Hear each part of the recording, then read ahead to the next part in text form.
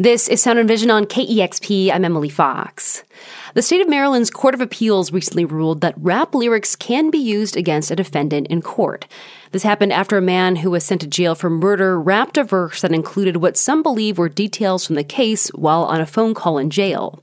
Entertainment attorney Dina LaPolte recently wrote an opinion piece in Variety saying that using rap lyrics against a defendant sets a dangerous precedent.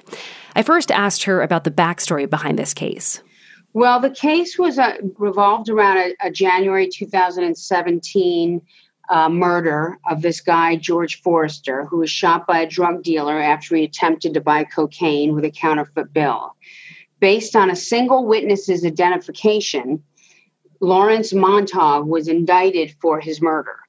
And 3 weeks before the trial, Montague used a jailhouse telephone to record a rap verse, which was then uploaded to Instagram. And at his trial, the state of Maryland introduced that as evidence against him. And he was convicted and sentenced to a combined 50 years for second-degree murder and a use of a firearm in a crime. The reason why this is so problematic is because it could be used in other cases in other jurisdictions and other states, and we can't have this.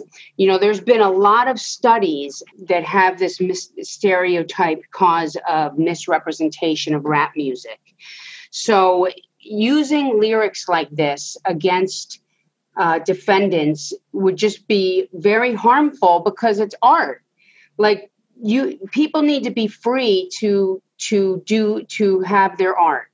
Whether it's painting or singing or creating statues or rap lyrics or country music, this is art. So, there was a study, by the way, Emily, it's called Imagining Violent Criminals, an experimental investigation of music stereotypes and character judgments. It was done by Adam Dunbar and Chris Kubrin. And basically what it said is that it considered how people would respond to a song's author when they were presented the lyrics they believed were rap, country, or heavy metal.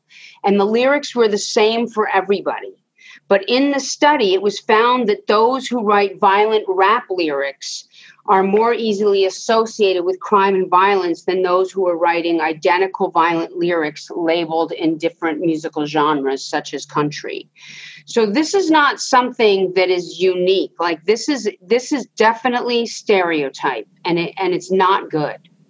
And so in this specific case with the state of Maryland, so, again, when we're referring to that, the rap lyrics, again, it was based on a recording that was in a jail. And I believe some of the lyrics, brought up a specific kind of gun, an ambulance showing up. But specific to this case, this is just talking about using rap lyrics and rap lyrics alone.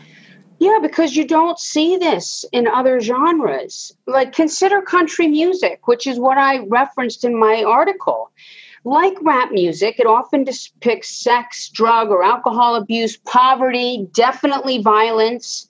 In the murder ballad, which is can be traced back to centuries, has always had a prominent place in country music thanks to artists like Johnny Cash, Waylon Jennings, Willie Nelson, and many others. Gonna be a lot of kinfolk squalling and a-grieving, 'cause that Cedar Town gal ain't breathing. My brother's rifle went off in my hand. A shot rang out across the land. The horse he kept running, the rider was dead. I hung my head, I hung my head. She followed him out as he saddled the stallion and laughed as she grabbed at the bay. He shot her so quick they had no time to warn her. She never heard anyone say. But people tend to have very different responses to country music. This has been studied time and time again. So researchers find that participants that deem the exact same lyrics to be more offensive when it's hip hop or rap as opposed to a genre like country or rock. And I know I've in the past interviewed a member of the West Memphis Three. They were a group of boys who were convicted of murder and have since been exonerated. And I know during their trial, this topic of like being Satanists came up. And then one of the members of this group, a diary entry by them where they quoted a Metallica lyric was used against them in court. And so I'm just thinking generally, how often do, music or song lyrics come up in court against a defendant? Well, it comes up from time to time, okay? But never has it been to this magnitude where you have a court, the highest court in that state, the Maryland Court of Appeals. This is it. It can't go any further. Okay, so this is a problem, and it does come up. I mean, I would say every year or two, I'm signing on to some kind of amicus brief or petition to try and shoot these things down. It's just dangerous. People need to be able to talk. To do their art, to perform their art, to write lyrics. I mean, this is the whole thing of how rap music came about to begin with.